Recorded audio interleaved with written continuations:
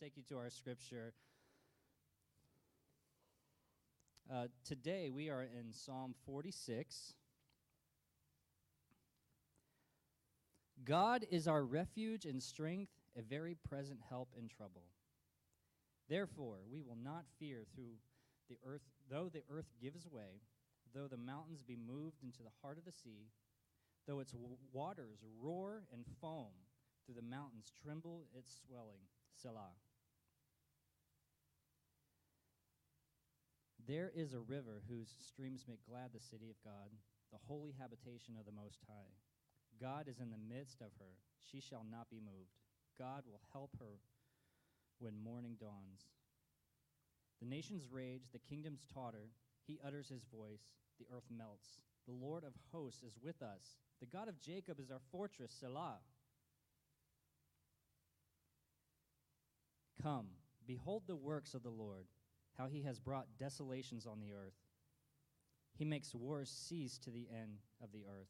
He breaks the bow and shatters the spear. He burns the chariots with fire. Be still and know that I am God. I will be exalted among the nations. I will be exalted in the earth. The Lord of hosts is with us. The good of Jacob is our fortress. Selah.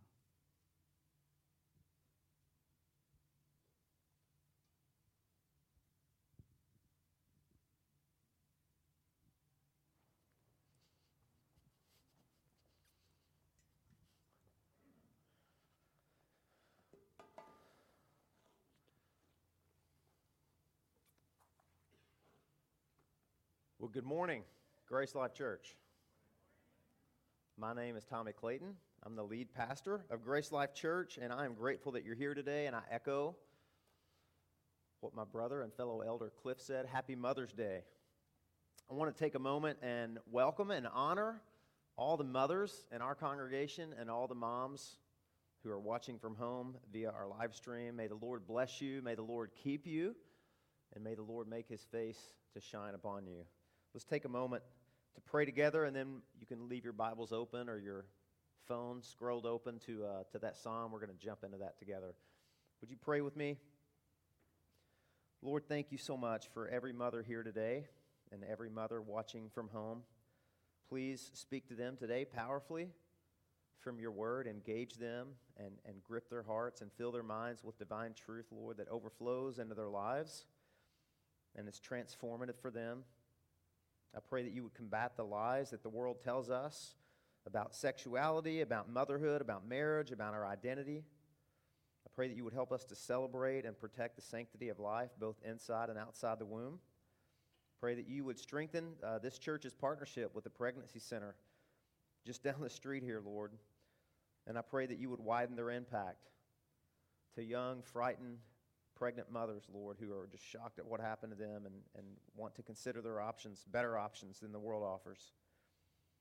I pray for our nation and for the nation's leaders. Would you please give them courage to stand up, Lord, for the sanctity of life, to protect life inside the womb, to provide justice for the unborn, and to support mothers. And Lord, I pray especially today that you would please comfort any here today who face the sadness of losing their mother, or mothers who have faced the loss of losing their children. Lord, many, many hurts, many aches that only you can heal.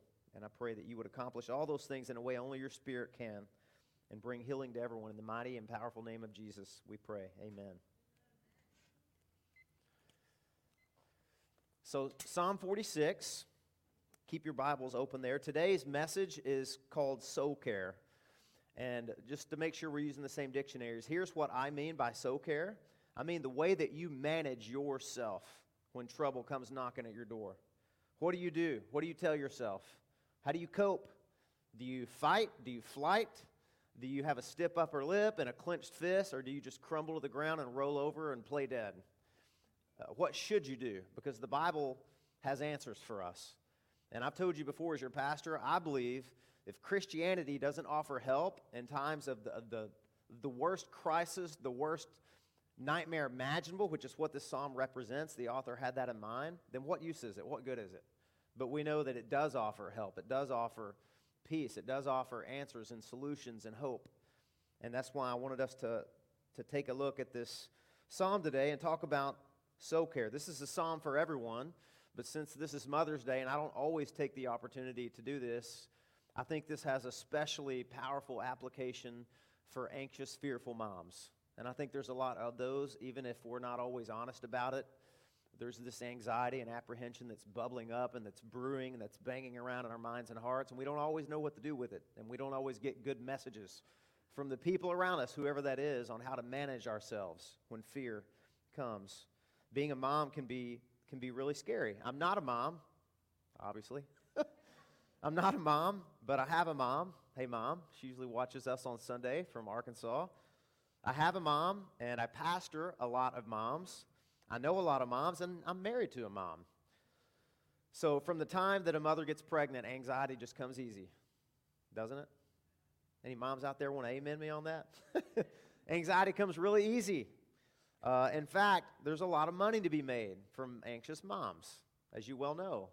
As soon as you're pregnant, you can go to the registry and you can sign up for all those swag baby monitors that are in like 1080i, and they have really loud volumes, and they even come complete with this little alarm system. Now, it's been a while since I've had an infant, but I can remember every baby monitor we had, it had like a breathing thing that you stuck underneath the crib, and it was too sensitive.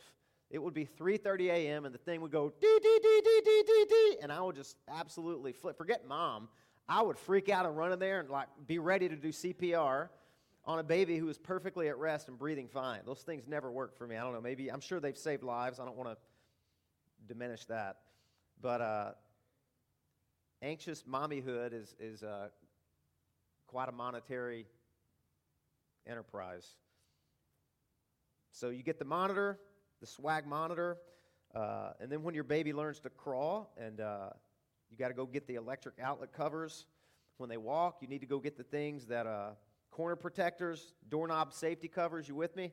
There's all these things to be mindful of, to be afraid of. And then when they can eat real food, you learn all these things about choking hazards, and grapes are from the devil, and don't you dare give a hot dog to your kid, and all kinds of other stuff. Cut the grapes long ways, by the way. That's for free. Just a little FYI there. And then it's never ending. You live in Florida, so there's bears, and there's gators, and there's kidnappers. And our 3-year-old toddler learned to climb 30-foot pine trees the other day, and we just had to give him over to the Lord in that. And I have 6 kids, and there's a walk-in clinic, an Advent walk-in clinic just across the street, and I promise you, they know me by name. The first 5 times I took one of my sons there, they wouldn't let me go back in the X-ray room with him, and he said they would ask me questions like, is your dad hitting you? It's like, no, I promise. He falls down, he climbs trees, he does ramps on his bicycle, lots of things to be anxious about. And then they turn 5. Yeah, and then you've got to consider schooling options, right? Send them off, or don't, or keep them back.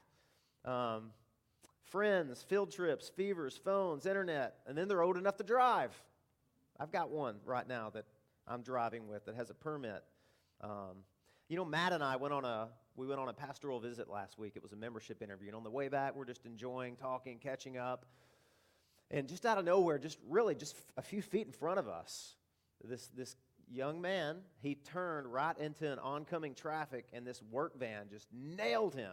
It hit that kid so hard, it spun his Kia SUV, little SUV around, and it sent him in the opposite direction, and we thought that kid's either dead or knocked out because his car was just kind of drifting, just rolling. And I thought, Matt, we're going to have to jump out and go do one of those rescues, and maybe somebody will catch it and we'll be famous, We'll have to jump in and push this unconscious kid over and slam on the brakes. But he was fine. In fact, he turned into like a kangaroo quick stop, and he got out of his car, and he grabbed his phone. And I thought, he's calling 911. No need to do that. Who do you think he called? His mom. And you know what? You know who got there first? His mom. My memory is she got there before the 911 first responders did, and she was a mess. Why? Because that represents some moms' worst nightmares. A death by traffic accident. There's lots of things out there. But you don't have to be a mom to experience crippling anxiety and fear. Just being a human puts you in the crosshairs of fear because it puts you in the crosshairs of trouble. That's what this psalm really talks about. from the opening line. Check this out.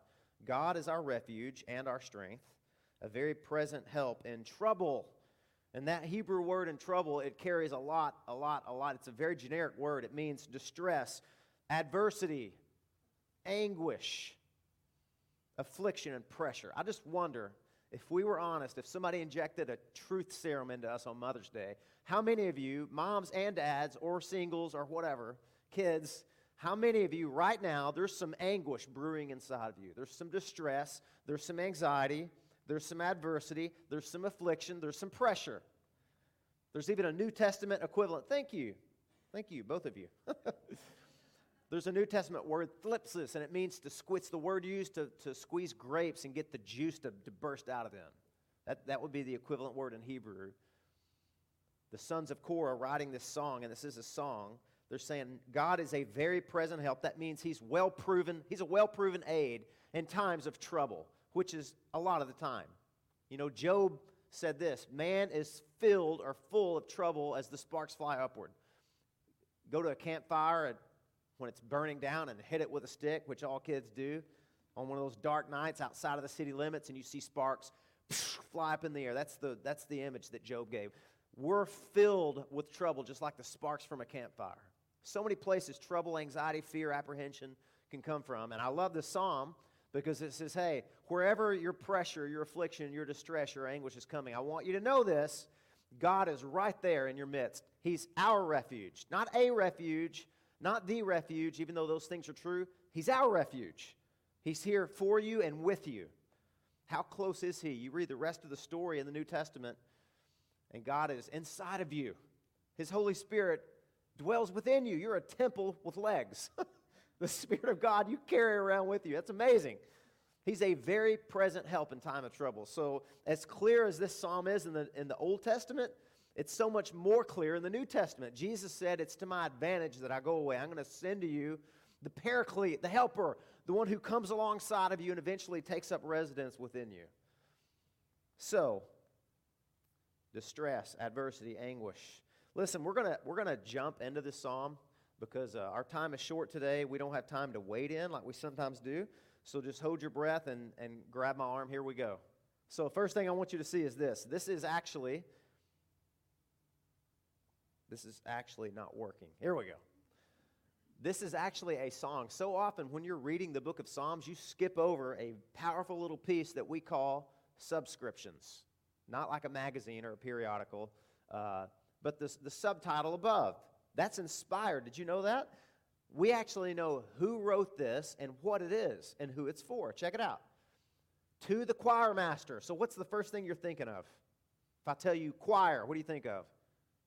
Singers, music, songs, participation. This is something collectively that you and I are supposed to do. This is a chant. This is something we're to sing. To the choir master of the sons of Korah, according to Alamoth. That's maybe a musical term or an instrument, a song. So this entire psalm, all 11 verses, is music. This is something really powerful, and God wants to chase you with this truth and wants you to recite this not only for yourself, but to one another, that He put it to music. How many of you know that music is a powerful thing? Whether you're a musician, whether you can't carry a note like me, and I try all the time. I try to show off up here, but I'm not an idiot. I can't sing. I know that. My kids can sing. My wife can sing. My sister can sing. I can't sing. I wish I could, but I can't. But I know this. I know music is powerful, and I know music can get inside your head easier than anything else. There's songs inside my head I can't get out. Why can I sing Ice Ice Baby by Vanilla Ice, but I can't memorize portions of Scripture? Why is that? Because music is powerful, right? I can chant the McDonald's song back in the 80s. I like a Big Mac McDLT, a quarter pounder with some cheese. You remember that? How does that get up there and bang around? Because music's powerful. And I got to tell you something. God knows music is powerful. You and I know it, and so does Satan. Satan knows music is powerful. You know Satan, it's said by scholars who studied Ezekiel 28, he was somewhat of a choir director in heaven. The Bible says your workmanship was prepared for you on the day you were created. Your timbrels and your pipes. Those are music terms. Satan was an angelic choir director, and he knows all about music and its effect that it has on us. I can still remember, because I grew up in the 80s and 90s decades. Music back then, some of the most memorable, I checked this week. I'm like, what are the songs that stood out to me? And they all had a really powerful message that didn't always line up with the Bible. Can I share a few of them with you? Check this out. You Can't Touch This. Anybody remember that? Now look, if some of these I'm sorry, I'm just being honest. I'm not going to quote the songs. These were on the radio. You can't touch it. There's a message in that. Wait, what's the word? I'm untouchable. I'm immortal. You can't get at me. Is that true? Aside from Christ? No. I'm very vulnerable. There's 10 million ways you can get at me, but you can sing that song MC Hammer style and trick yourself and lie to yourself until you meet trouble for the first time, and it absolutely demolishes you and crushes you. Still Haven't Found What I'm Looking For by U2. What's that? Some people say that's a gospel song, but I don't really find any gospel in that song. It's preparation for the gospel. Everything out there is going to leave you empty and unsatisfied, right? Here's one, Losing My Religion, R.E.M., sang that. I'm a Loser Baby by Beck. That's a really bad message, by the way. But that was a hit song when I was a teenager. You've Got to Fight for Your Right to Party, Beastie Boys. That was a popular hit.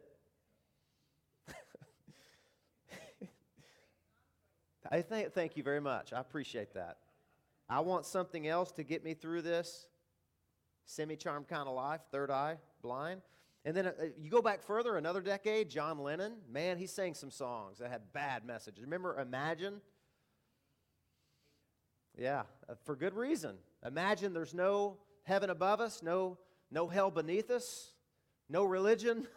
And a lot of people did imagine that. And that's an unbiblical, atheistic worldview.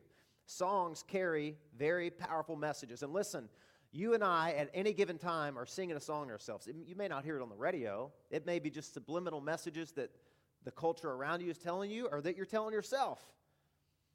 And the point I want to make today is God has a much better song for you, a much better message than the world has for you, or that your fallen heart will produce. Like, I've got this. You can't touch this. You don't need those musicians' help. It's already in there brewing around anyway. You need to take every thought captive.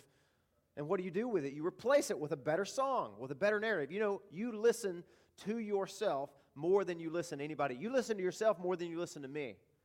I've just acknowledged that. I get it. It hurts a little bit, but you do. You talk to yourself all day long. What are you telling yourself? What songs are you singing to yourself? You're singing something. God knows that music is powerful. Look, I want to show you something else. Check this out. TJ, I don't know that this system is going to work, the playlist thing, so you just have to help me out here. One of the most famous heretics in church history is named Arius. Okay, I don't know if you've heard of Arius. I don't know if you've heard of Arianism. It's a heresy that's still around today. It takes different forms in cults, but it says this, that Jesus Christ is not fully God. He's something a little bit less than God, and there's Arius himself, and Arius... No, that's not Arius. That's St. Nicholas. That's okay. Arius is the black and white one. It doesn't matter. They lived in the 4th century. There he is. Oh, man, Arius, my friend. I wish I could say I'm going to see you one day, but I don't think I am. He took his heresy to his grave. And listen, just so you know, heresy is something that if you believe it, you cannot be saved. It's that poisonous. It's that damning. It's that unbiblical. It's that anti-gospel. He believed that Jesus wasn't fully God. That's heresy. And here's the deal. Arius was a musician, and he lived in Alexandria, a bustling metropolis city that would be modern-day northern Egypt. There were traders, there were workers. It was a huge city. And he decided that the best way to spread this heresy was to write music, man, and he did. He wrote all kinds of hymns. Apparently, he was a really gifted musician, and he wrote really catchy hymns. He would go... this is going to sound familiar. He would go maybe into the bars and the pubs. He would listen to the chants that people were singing, and he would steal the melody, and he would put heresy to it. And man, it was memorable, it was engaging, it was short, it was catchy, and everyone and their dogs started singing his songs. So everywhere you would go on the streets, people would be like singing songs about heresy to themselves, and his heresy spread like wildfire. Well, This caught the attention of his contemporaries, the more orthodox people, and there was a major problem. So, you hear all these councils that happen, and maybe it's confusing when you read a church history book. One of the most important and first church councils that were ever assembled is called the Council of Nicaea, and it met in the 4th century in AD 325, and they met because of this heretic right here. They said, we got to talk about this. We got to determine what is the nature of Christ, because this heretic is spewing poison everywhere. So they had a council, they invited Arius, and they said, define your beliefs for us, and we're going to examine them with an open Bible. And he started waxing eloquent on his heresy. And he went further, and he went further, and I think what probably happened is he broke out into one of his songs. And there was another man there, St. Nicholas. Now, you may think of St. Nicholas as Santa Claus, and he came to be known by that name, but St. Nicholas was actually a real early church leader. And he loved Jesus, and he believed Jesus was fully God and fully man. And as he heard Arius spewing this poisonous heresy, he clasped his hands, this is what history tells us, over his ears. He couldn't handle it anymore. So I don't know how many of you know church history. This is pretty rad. St. Nicholas stands to his feet, runs across the council room, and does a smackdown on Arius. That's a true story. Now listen. I don't know if we should applaud violence. This was before Will Smith. This was before the slapgate at the Oscars. He did. In fact, there's some early artwork that shows this. You can check this out. Yeah. Can you imagine being there? And they put St. Nicholas in jail, but the next morning they released him. And here's something really good that came out of that council. The Nicene Creed came out of that council. That was one of the first Christian creeds that churches everywhere adopted, and they began to chant that. They began to catechize their kids with it. They began to rehearse it in their minds. And everyone learned good theology, sound doctrine, and big God theology because of the Nicene Creed. So that's a little bit of church. I like to smuggle in a little bit of church history. Isn't that interesting, man? How music can be a powerful weapon for good or for evil. And I think this has been my prayer. I said, Lord, I'm not the kind of pastor that can head up, hey, look, we're going to put this psalm to music, and we're going to memorize it together. I think a group called Shane and Shane, Matt was sharing, they already did that. Check it out on YouTube later. It's a powerful song. They contemporized it a little bit. But here's my prayer for you. This is one of the most powerful psalms that has blessed and kept the church for centuries now. And if you're looking, you're like, I want to read Scripture. I want to hide Scripture in my heart. I really don't know where to start. Start here. This is a powerful psalm. It's 11 verses. I promise you, you won't get through the day without finding a way to apply this psalm. And it's easy. As it goes, I find it easier to memorize this psalm because it kind of has it's a song, and it kind of has a rhyme and a meter to it, even though it's from Hebrew to English. So this is a powerful song to memorize and to sing to yourself. In fact, another piece of church history, this was Martin Luther's favorite psalm. And so often when there were tumultuous times in the Protestant Reformation, when popes were throwing him down and were trying to kill him, he would go to one of his contemporaries, whose name was Philip Melanchthon, who was a very timid, very shy, very anxious man. And he would say, Philip, let Philip cease to rule the world. Come, Philip, let us sing the 46th Psalm and let the devil do his worst. And Luther wrote his own version of this. Anybody know what it is? A mighty fortress is our God. Have you ever sang that? That came out of this psalm, and it came at a tumultuous time in the history of the world when it looked like the mountains were being picked up at their base and tossed into the ocean. And Luther penned this. So you can find your own version of that through Shane and Shane, but I would love to ask you as a church family, just give attention to this psalm this week. Commit it to memory. See what the Lord does there. So this is that was the point before the point. This is a song, and it's a powerful song. And I don't know if you heard when Cliff was reading that, he would say the words Selah or Selah, and he would pause for a second. Maybe it felt awkward.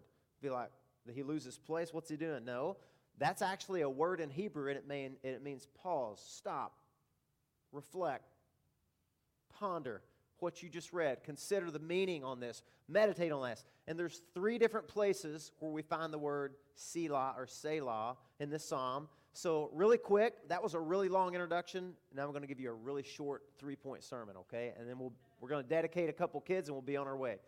The 3 different places where we find Selah in that psalm are the 3 points. Here they are. Here's the better song that you can sing yourself. What are you going to tell yourself? Number 1, God will shelter me. God will shelter me. What does that mean? That means that He is a refuge. He's a strong place of security. He's the place where you can go and you can find power and you can find help and you can find security and you can hide yourself. He's a hiding place, right? And He's a much better refuge and a much better hiding place than whatever it is outside of Him that you're hiding in, whatever refuge you're finding. And there's a lot that the world is going to offer you and that you're going to lie and tell yourself, this is what I'm going to go to. I'm going to self-medicate. I've always got this. What is it? What's your blank? Well, I know things are getting tough, but I've always got this to fall back on. I want to ask you this morning, what's filling that blank for you? Because that's your refuge. Things are tough, but man, I got a nest egg. Inflation's getting to me, man, but I've put away a lot of money. I've been really wise and frugal. Be careful. Be careful. If your refuge can get stripped away from you, it's unsafe. It's not a safe thing to trust in and lean on. Scripture calls that a tottering and teetering wall, right? What is it? Well, man, I know I got connections. Do you? Well, this is offering you a much better connection than I can promise you, whatever one you have. Or what is it? Is it your beauty? Is it your cleverness, your intelligence? Is it your job? Is it your career? Whatever it is, man, all those things can be taken from you, but this can't. This can't. God is our refuge. He's our refuge. He belongs to us. He's pledged Himself to us. And what I love about this, He doesn't say that He's our refuge from trouble, as if somehow you become a Christian and then you get inoculated from trouble, like a flu shot.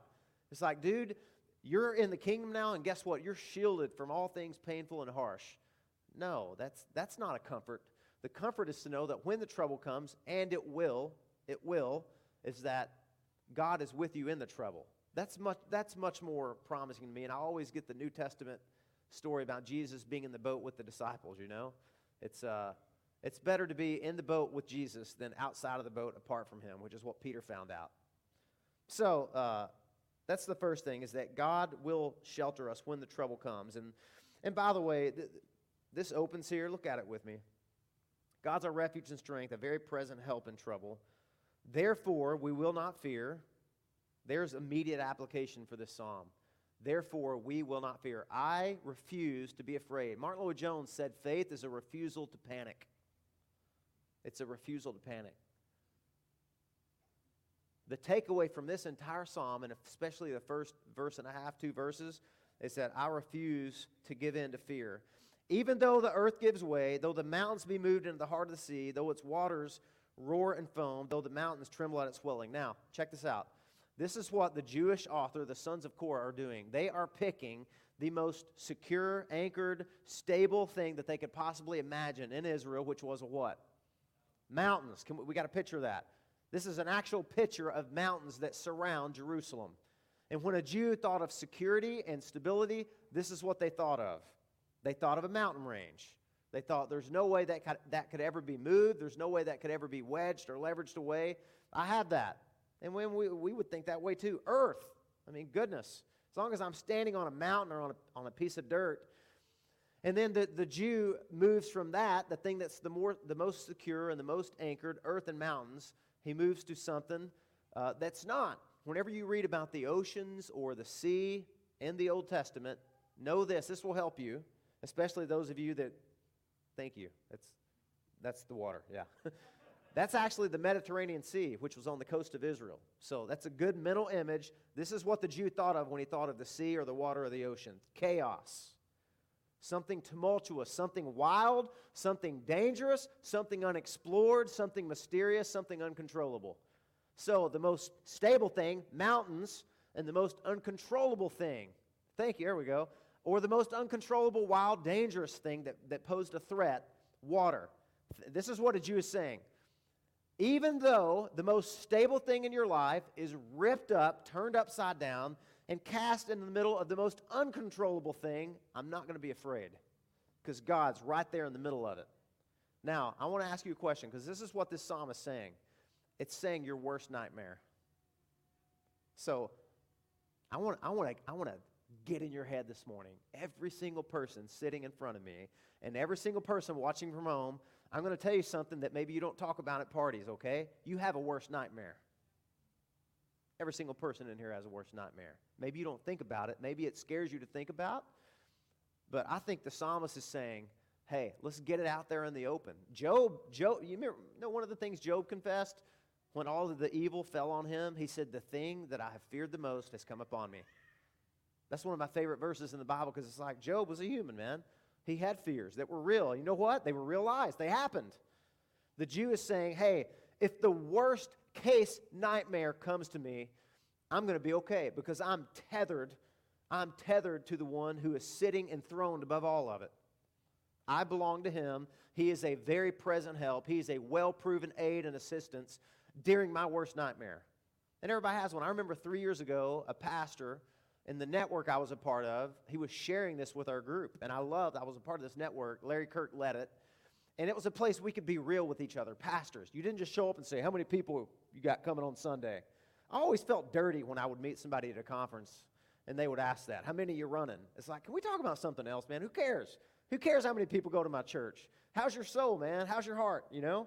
But it was the kind of network we were real with each other. And this guy said, guys, pray for me. My son's a diabetic, and he has to have insulin.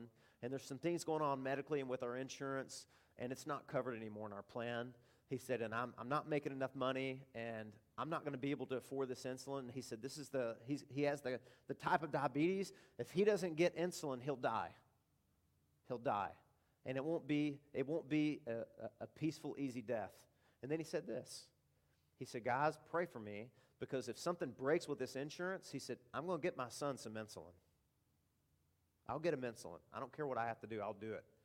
Now, that's the stuff that nightmares are made out of right there. That's real life stuff. That's Psalm 46 right there.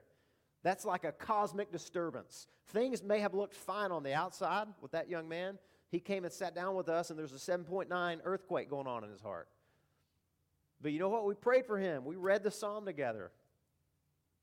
And he had hope. He had a God-centered hope. So that's the first point. What refuge are you telling yourself, man? Are you singing poisonous songs to yourself? It's like, man, if things get rough, I always got this to fall back on. Well, what's the thing you got to fall back on? Because that thing may prove to be not a good refuge, not helpful, not a refuge. I think a lot of fearful people can identify with this psalm. We all have our moments when the walls of our life seem to close in, that cosmic disturbance that we talk about. But whatever your trouble is, Psalm 46 can be your psalm today. And listen, I believe this, and I believe the Psalms teach us this. Every disaster you face is really only an examination. Because only false foundations can be destroyed in trouble. Can I say that again? That's good news, guys. Only false foundations can be destroyed in trouble. Only false ones. There's a story about a lumberjack a long time ago that was going out, and he was looking for a tree to cut down. And he started cutting down the first tree, and he noticed that there was a bird in the top of it, in the nest, and it was shaking. And he said, oh, man. So he took the blunt edge of his axe, and he hit the tree, and the bird shook. And he hit the tree again, and the bird shook. And he hit the tree again, and the bird shook and looked down and said, oh. And he flew off, and he made his nest in the cleft of a rock. And I think so often, in God's goodness and his kindness, he lets our foundations be shaken for a wake-up call to say, look, I want to give you fair warning. I want to serve you notice. You're trusting in something very dangerous that's very deceptive. And it's going to serve you just like a spider web would serve a boulder falling. If you're planning on that to somehow catch you and protect you and usher hope into your life and meaning and stability and security, you're going to get hurt really bad when your worst nightmare comes true. Trouble can only destroy false foundations and destroy that myth that we somehow think we have control. Man, we don't have control, do we? Isn't that such a myth? And that's really good news, because if we have control, look out.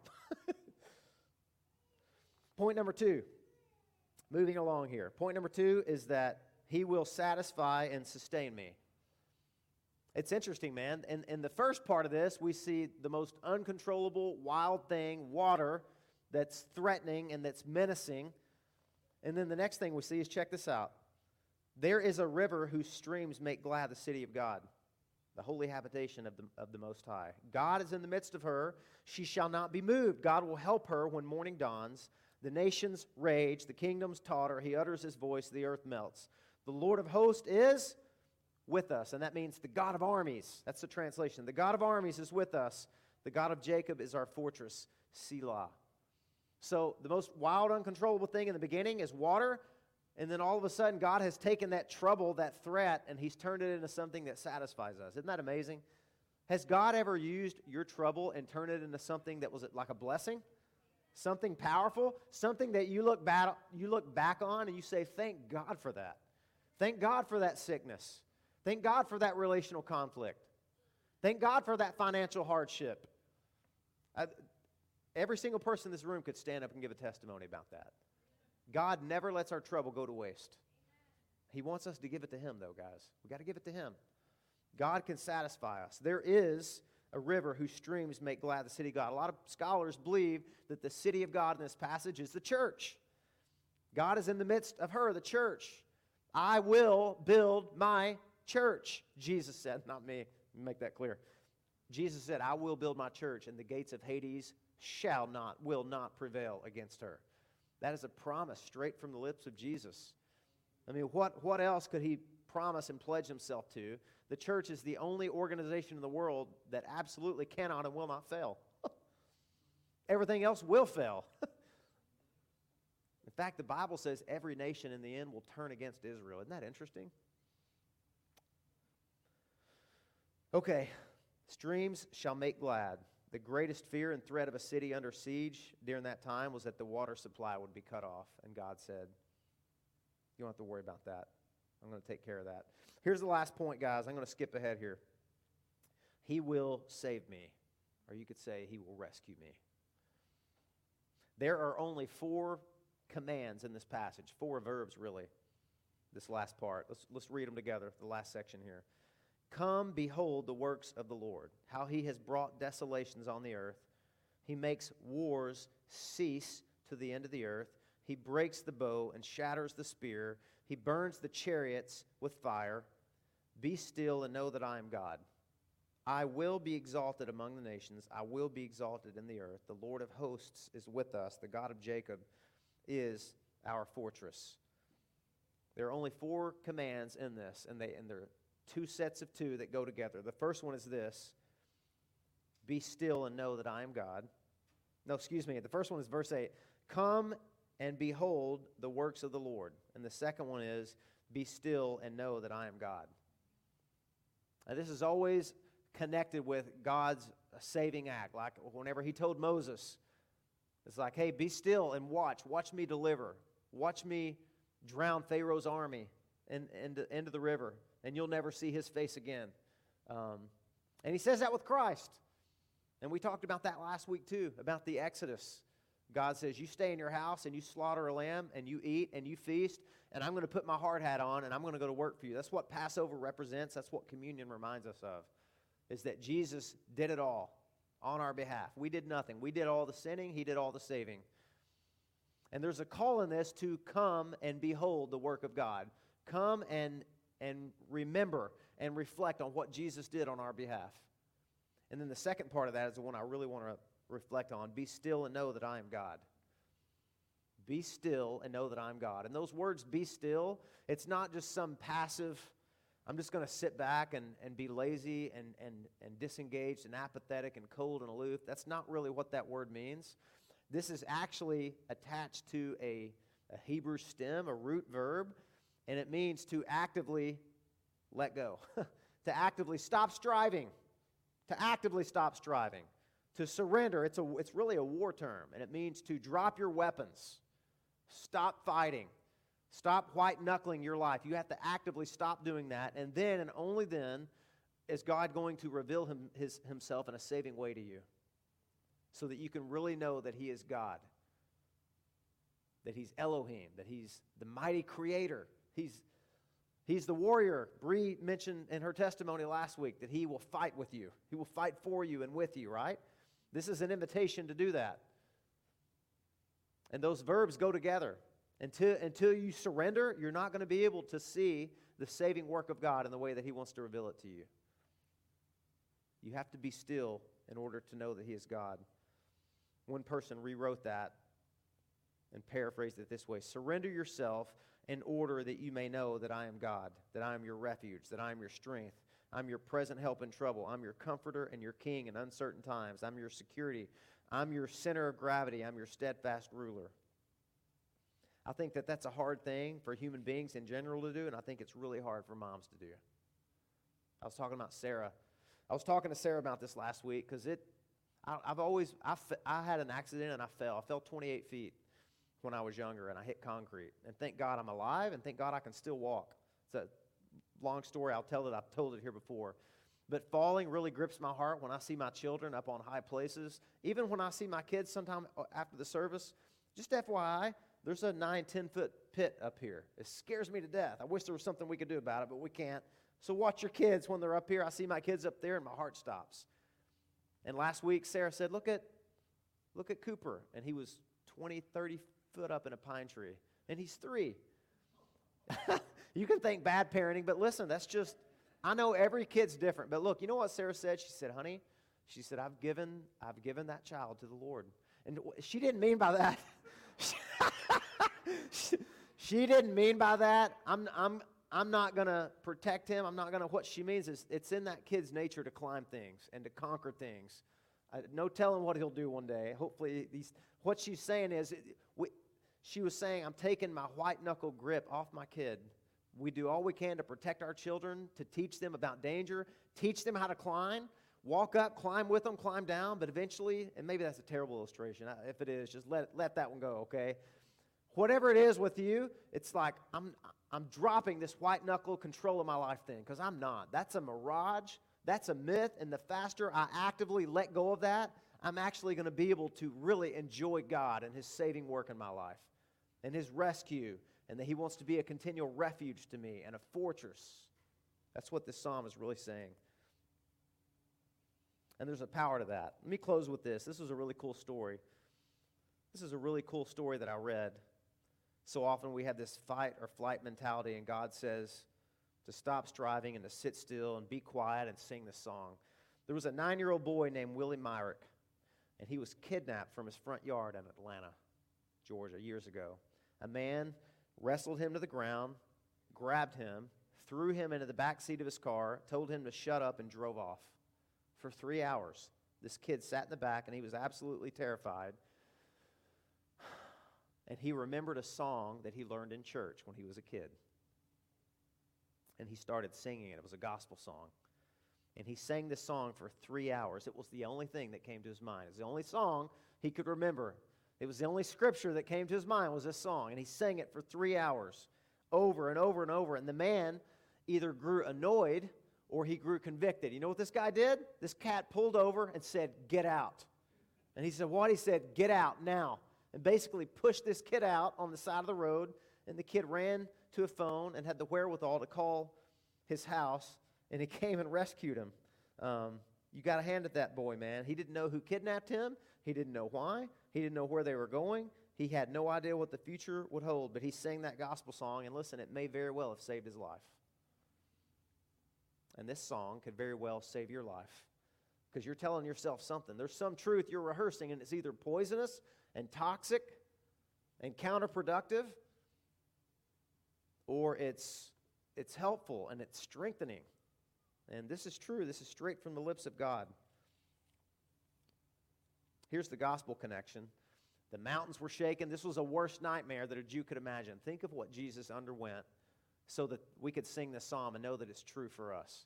Jesus was shaken. He saw the frowning face of God. He didn't see his Father. He saw his judge. He didn't have a refuge on the day. He had darkness. He had death. He knew what it was to have apprehension. He was sweating great drops of blood in the garden, thinking about bearing the wrath of God for sinners, thinking about his Father turning his back to him. And yet Jesus set his face like a flint, didn't he? He was shaken so that you and I could be settled. He was cursed so that you and I could have the blessing of God. And he faced the rejection of his Father so that you and I could be embraced and welcomed into God's presence. You can build your life on that truth. That is what Jesus Christ said. He said, anybody who hears these sayings of mine and does them shall be like what? A house that's built on rock. So my question to you today, we're closing this out. Are you building your house on the solid rock truths of the Word of God and that Jesus taught us about repent, for the kingdom of heaven is at hand, and that God is your sovereign Savior? Are you listening to, telling yourself, rehearsing poisonous songs that are pointing you to other means of rescue and salvation and rescue and hope? That's God's word for us this morning, especially to mothers. Let's pray. Lord Jesus, thank you so much for these truths. Thank you for the power of them, the clarity of them. I pray that we would find a way to just sit and be still and be quiet at some point this week, to open up your word. Maybe some of us, Lord, it's been a long time since we really grabbed a Bible, opened it up, turned our phones off, went to a quiet place, turned the TV off, turned the radio off, and said, Lord, I want to sit with you. I want to be with you. I want to be reminded how powerful you are, how weak I am. I want to remember all the promises you made to me. I pray that you would help them, Lord, just simply turn to this 46th Psalm in the Bible and sing it to themselves, or say it out loud to themselves, and let these truths marinate in their head and just absorb into their heart and fill them with hope and resolve and fill them with joy. And Lord, if there's anything that needs to be repented of today and confessed to you, Lord, we have taken refuge in things that dishonor you, things that can't possibly measure up to the promises that you've made us.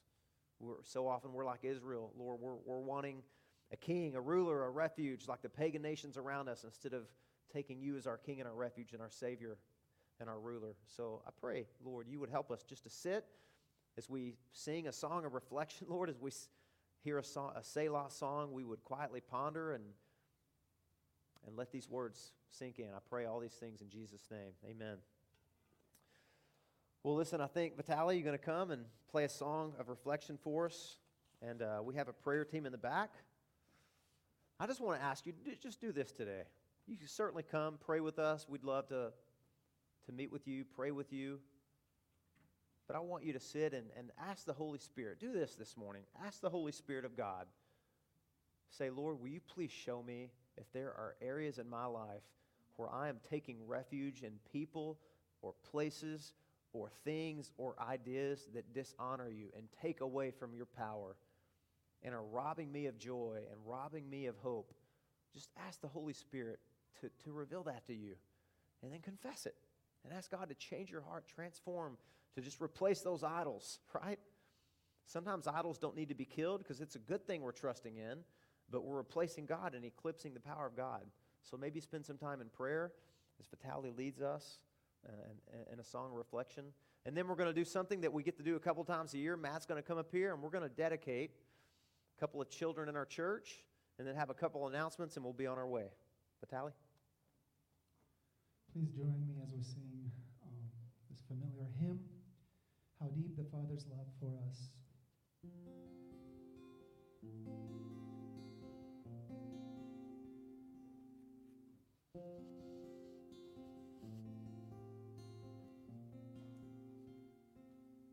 How deep the Father's love for us, how vast beyond all measure, that he should give his only Son to make a wretch his treasure. How great the pain of searing loss, the Father turns his face away, as wounds which mar the chosen one bring many sons to glory.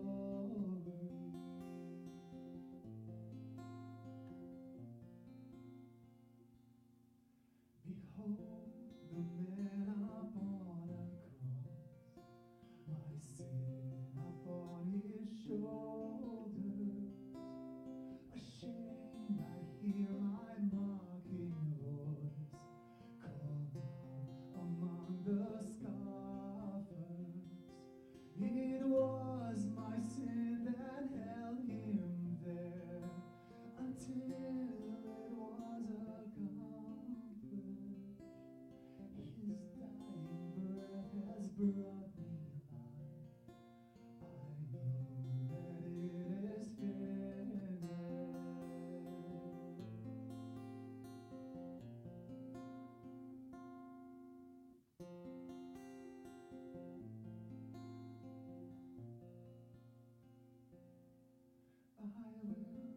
boast in anything.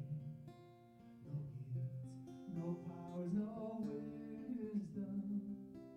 But I will boast in Jesus Christ. His death and resurrection. Why should I gain from his reward? I cannot give an answer. But this I know with all my heart. His wounds have paid my ransom. Why should I gain from his reward? I cannot give an answer, but this I know with all my heart. His wounds have paid my ransom.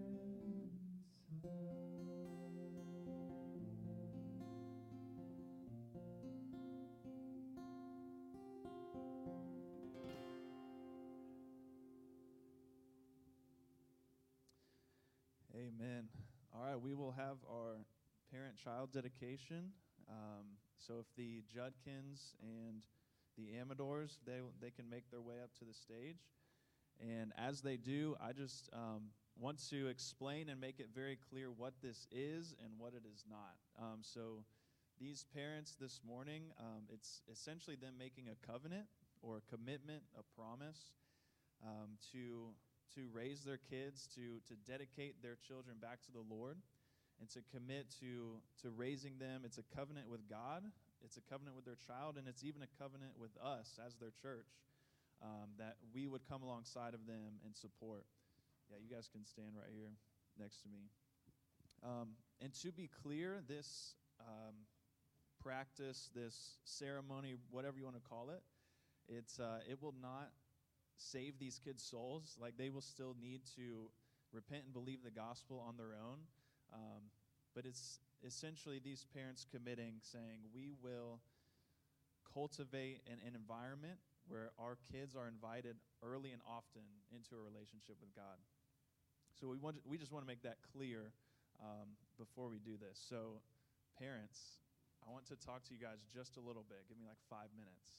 And you guys can listen, or you can just look at the cute kids and not listen to me. That's totally okay.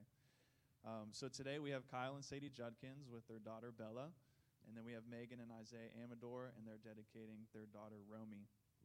So just 3 quick things, okay, that I know you guys know these things, but it's always a good reminder. First is that these children ultimately belong to the Lord. And that's a hard pill to swallow as parents. I know it is for me. We have incredible influence over our kids, but we have no control. And we want to use that influence as best we can, but at the end of the day, we have to surrender them to the Lord, which is part of what this is, this dedication. Secondly, you guys, as the parents, are the primary disciplers of your daughter. We, as the church, we want to help you, but God's design for humanity is that you, as the parents, are discipling your kid to know and to love the Lord and to stay on stage. No, I'm just kidding. Yeah, she's been dedicated. She's good. Proverbs 22:6 says, "Train up a child in the way she should go, and even when she is old, she will not depart from it." Deuteronomy 6:4-9. This was like the creed of the people of Israel. "Hear, O Israel, the Lord our God, the Lord is one. You shall love the Lord your God with all your heart, with all your soul, with all your might. And these words that I command you today shall be on your heart. And you shall diligently teach them to your children. You shall talk of them when you sit in your house, when you walk by the way, when you lie down, and when you rise. You shall bind them on your hand, and they shall be as frontlets between your eyes. You shall write them on the doorposts of your house and on your gates." The point is, parents, point your kids to Jesus. Point them over and over and over again. Point your kids to Jesus. That is your job. Just to be a road sign, a giant arrow pointing to Jesus. And model for them the love of God. Model for them what it looks like to be a Jesus follower. And then be intentional. You have about 964 weeks from the time your baby is born to the time you're sending them off. So you got about 930 left, probably around there. That's about 220 months, maybe 215 now, somewhere in there. And they're going to go by quick. So use them well. Use those weeks, those months well. Be present, be available. And be different than the status quo. Don't crush your kids with these unrealistic expectations that they can't shoulder. Love them for who they are. Love them where they're at, not just where you want them to be. And love them for who you see that they will become in Christ. And lastly, parents, you cannot do this alone. I hate to break that to you. You need the power of God and the power of community, and that's where we come in. So please don't rely on yourselves to pull this thing off, because if you're relying on yourself, you don't got this. But you have the Holy Spirit living inside of you. So parents, you got this. You have the power of the Lord on your side. And we, church, we are called to help you guys. Yes, we will chase after your kids for you. Amen. But because you have the Holy Spirit, you are called to parent out of faith and not out of fear. Right? We can think there's this big, scary world out there, and maybe we can fall into that trap of parenting out of fear, but we can parent out of faith. We don't have to live in fear of the enemy. Psalm 56:9 says, "This I know that God is for me." So rely on the power of God and rely on the power of community. So we as GraceLife, we're going to commit to these families and to these young ones to encourage, to support, to give advice, to give a listening ear, to teach, correct, love, to babysit, whatever it is, because this is a monumental task and effort that the Lord has given you. So this is what we're going to do. I'm going to ask you as parents 5 questions, and after each one, you'll respond with, "We do." And then after that, I'll ask us as the church a question, and we will respond, "We do." All right? So parents, do you recognize that your child is a gift from God, seeing yourself as your child's primary discipler and acknowledging your need for God's help in that task? Do you pledge to expose your child to the gospel often, calling them to faith in Christ and repentance from sin as God provides opportunity, and disciplining them for disobedience as seems best to you, and seeking to demonstrate a genuinely transformed life before them? Do you promise to pray for your child regularly, bring them to church consistently to hear God's word, and to teach them God's word at home? Do you pledge to model a tender heart of repentance towards the Lord when you fall short in your role as a parent? And lastly, do you then now dedicate your child to the Lord who gave them to you? Amen. Church, this is our question to you. Do you commit to these parents and to their children to do whatever you can to help them see the glory, majesty, power, and mercy of God, praying for them, offering your time and service and ministry to them at GraceLife, encouraging them, and holding them accountable? We do. Amen. So now we'll say a prayer of blessing over these families. And if you as a church could just, instead of, we still have COVID and all these things, instead of laying hands, if you could just extend a hand out or place it on the seat in front of you, we want to bless these families. Let's pray together. The Lord bless you and keep you. The Lord make his face shine upon you and be gracious to you. The Lord turn his face toward you and give you peace. May you love the Lord your God with all of your heart, with all of your soul, with all of your mind, and with all of your strength. May you love your neighbor as yourself.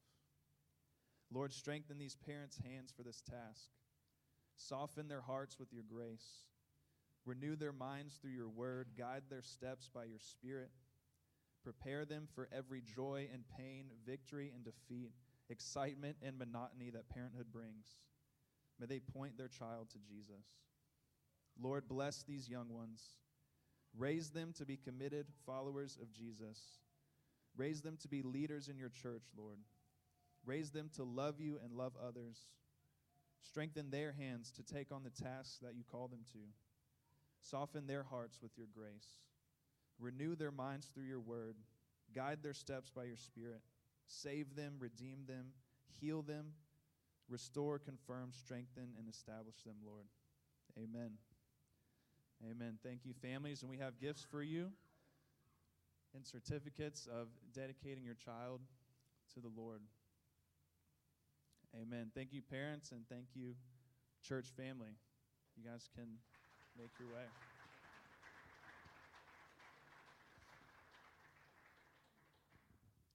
And now we have a couple of announcements. First, Miss Joan Drake will make her way up here. Every year we get to partner with the Pregnancy Center, and she will share an announcement for that. And then I believe Mike will share the rest of our announcements. So here's Miss Joan.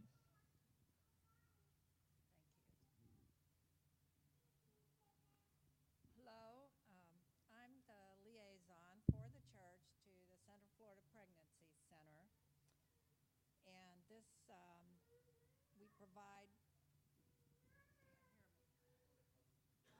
oh, I'm very good at announcing. We provide free pregnancy tests and free ultrasounds to women who come to our center thinking that they might be pregnant, or they've already done a test and know that they are pregnant but need confirmation. And each one that passes through our door, we greet and with unconditional love, no condemnation, and no judgment. They're either very, very hopeful or very, very frightened, and we try to encourage them to take time to consider what decision they are going to make about their pregnancy. I'm the advocate for the women, and CJ is part of the fatherhood program. We both coach women and men to participate in parenting and learning how to be a good parent. And we have educational programs that we give. And outside we have, as part of that, a fundraiser that we do every year, filling baby bottles either with coins or bills or a check or through the church app. And since everyone here has been born, we know that I'd like you to consider that it also is add to it a thank you, God, offering that for your life on this earth because somebody gave birth to you. And also, we will give individual receipts to when we count the money in the baby bottles, or that has been given. But we will write a single check to the fundraiser or to the pregnancy center so we can tell you the total amount that was given.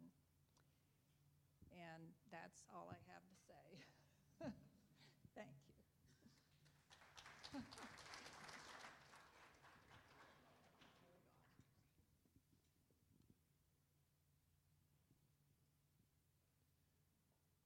Every month that has 5 Sundays, we have a special service at the end of the month. We meet usually somewhere else, right out here on the patio, sometimes cafeteria, sometimes in here. But we have a special service.